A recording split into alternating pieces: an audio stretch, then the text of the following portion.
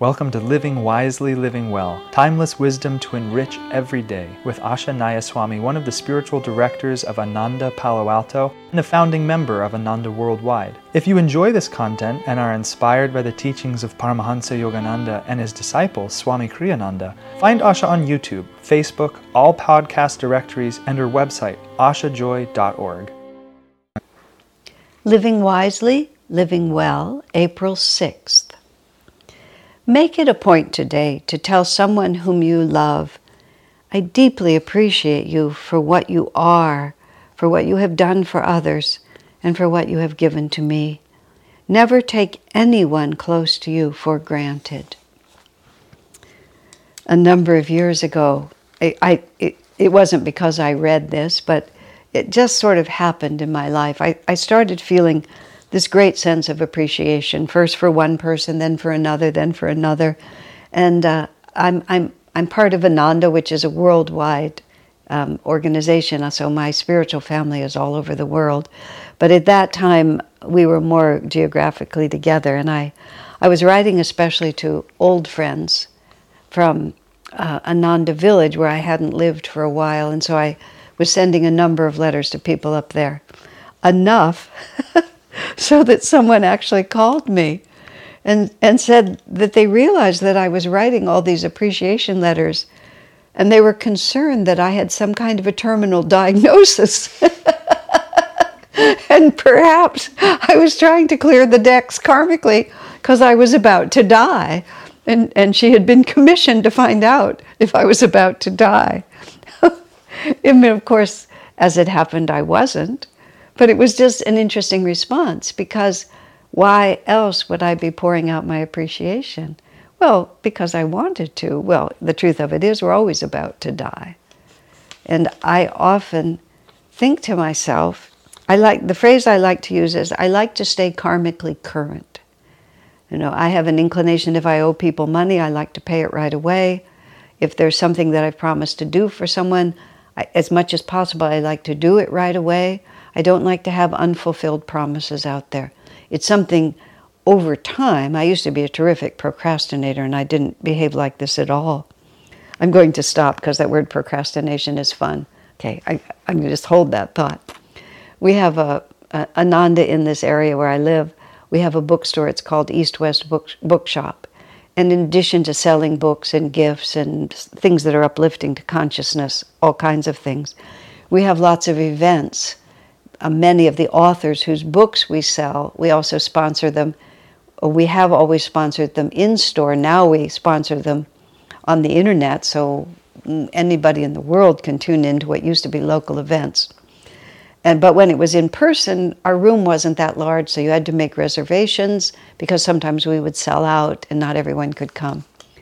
So somebody was scheduling a talk, and it was like 36 hours before the program, and the speaker called up to ask, how many people have registered.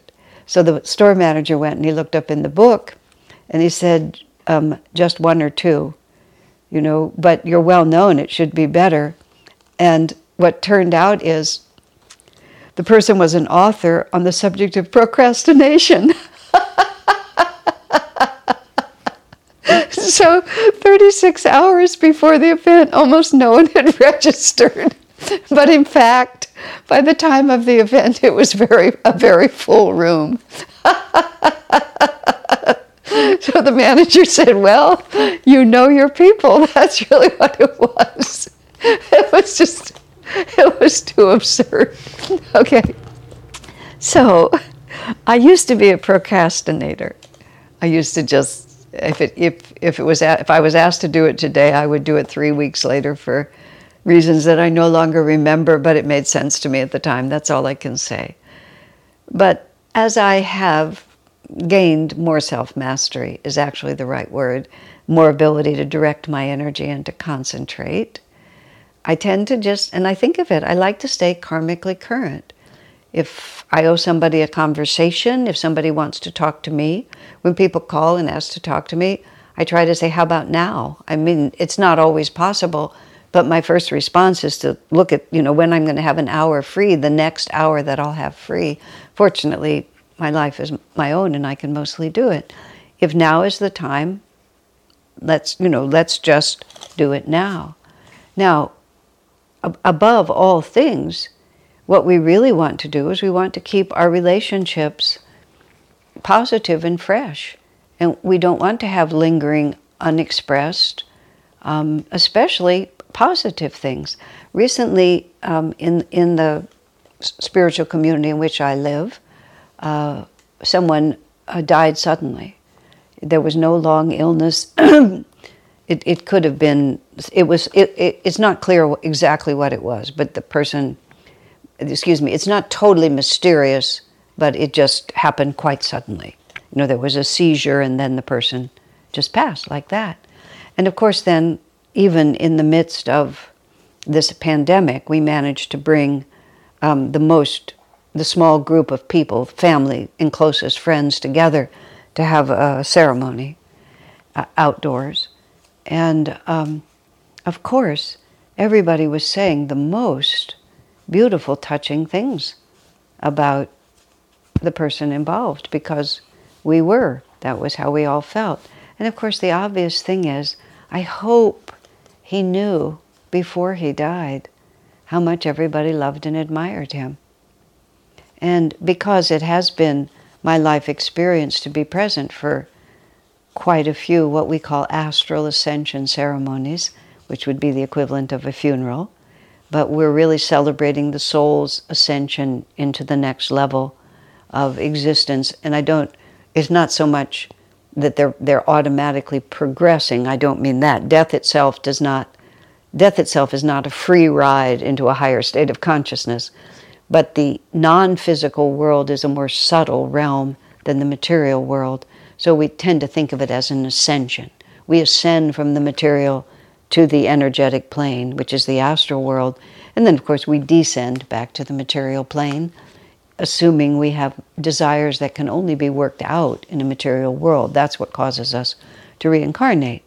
If you desire to own something material, I want that fancy new car, I want to have jewelry, I want to have a beautiful body, I want to eat apple pie, I want to smoke cigarettes, I want to drink alcohol, I want to have physical sex, I want to reproduce a child and raise it. These are things that you have to be in the material world in order to do. And if you die from your physical body without those desires being completely fulfilled, what happens is very simple. You just get to do it again. And that's why we come and we go and we come and we go. And there's two fundamental realities that endure through all of this. One is our inner relationship with God, and the other is our relationship with other people. We develop these bonds of spiritual family, where our true kindred spirits who are united in aspiration for higher consciousness, and united in that we have a shared pathway to that higher consciousness, which gives us an everlasting bond, actually, because we are working and walking together all the way from delusion to freedom.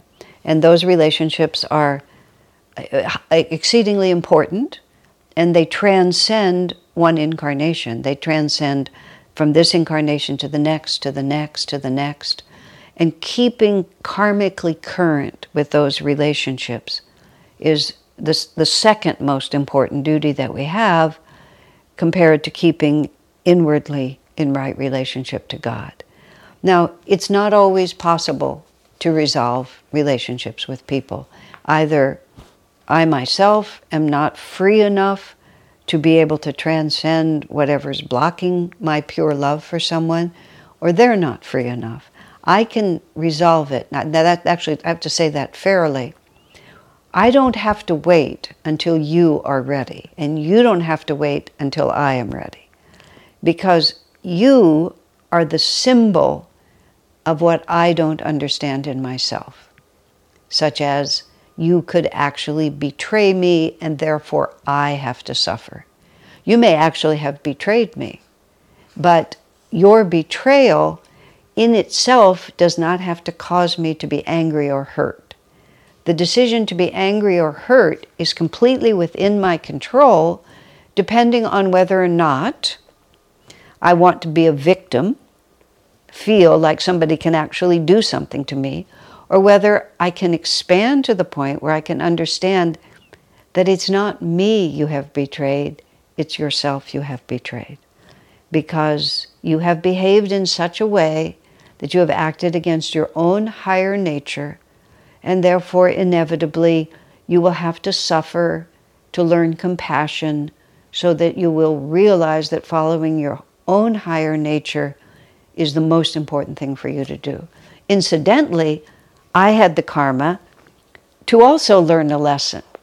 And my lesson is to realize that nothing comes to me except that it's the grace of God. And as I said, that what I should feel for the person who participated in my karma, which is how I think about it, you didn't cause it, but you participated in it because you activated a delusion in me that I am vulnerable and my happiness is dependent on how other people behave, and that rather than being compassionate for your inevitable suffering because of the suffering you've inflicted on me, I'm angry at you. And I imagine that if I just stay angry at you, that somehow I'll accomplish something I want. Swamiji points out that you can project anger towards someone and they'll get some of it. If your mind is strong, they'll get some of it and they'll feel a negative force and it won't be happy for them. But the origin point of that negativity is much more powerful than the object of that negativity. And therefore, I will experience negativity much more powerfully than the person I direct it to. Then my vibration will become negative. So who will suffer? I will suffer. So the point being, I could transcend all of these delusions, and you could still be acting them all out, but I won't have to face it again, because there'll be nothing in me that will resonate with that.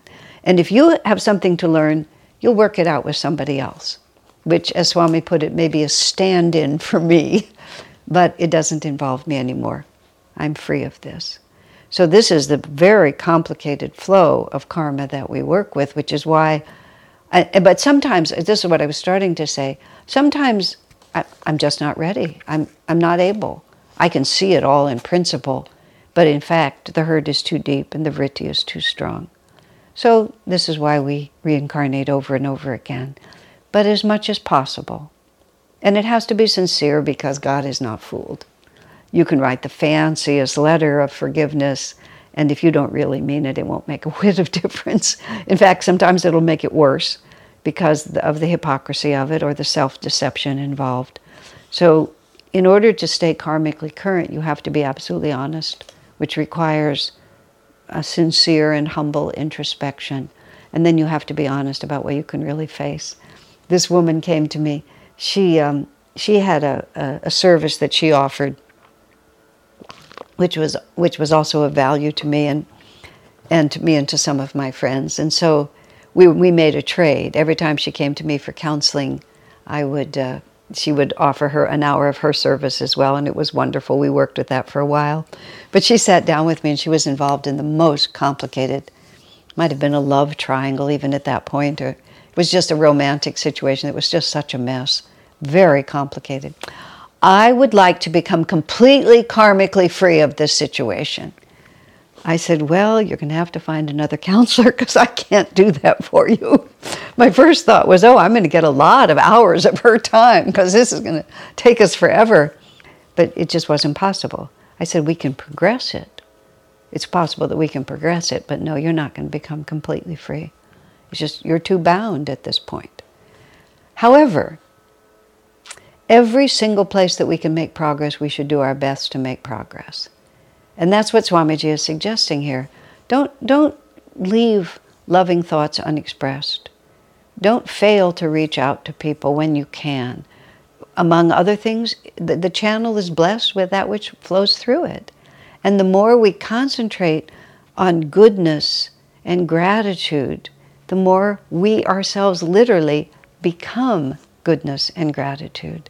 And when you flow with your strengths, often the river of grace that's flowing with your strengths also washes away some of the dirt of your limitations. So don't worry about what you can't do. Just put full energy into what you can do, and you'll see the change in your life can be remarkable. So Swami says, make it a point today to tell someone whom you love, I deeply appreciate you for what you are, for what you have done for others, and what you have given me. Never take anyone who is close to you for granted. Joy to you, my friends. Our work is made possible by inspired listeners, so if you feel to support Asha, you can make a one-time donation, or for unique members-only content, subscribe through Patreon. Blessings and thank you.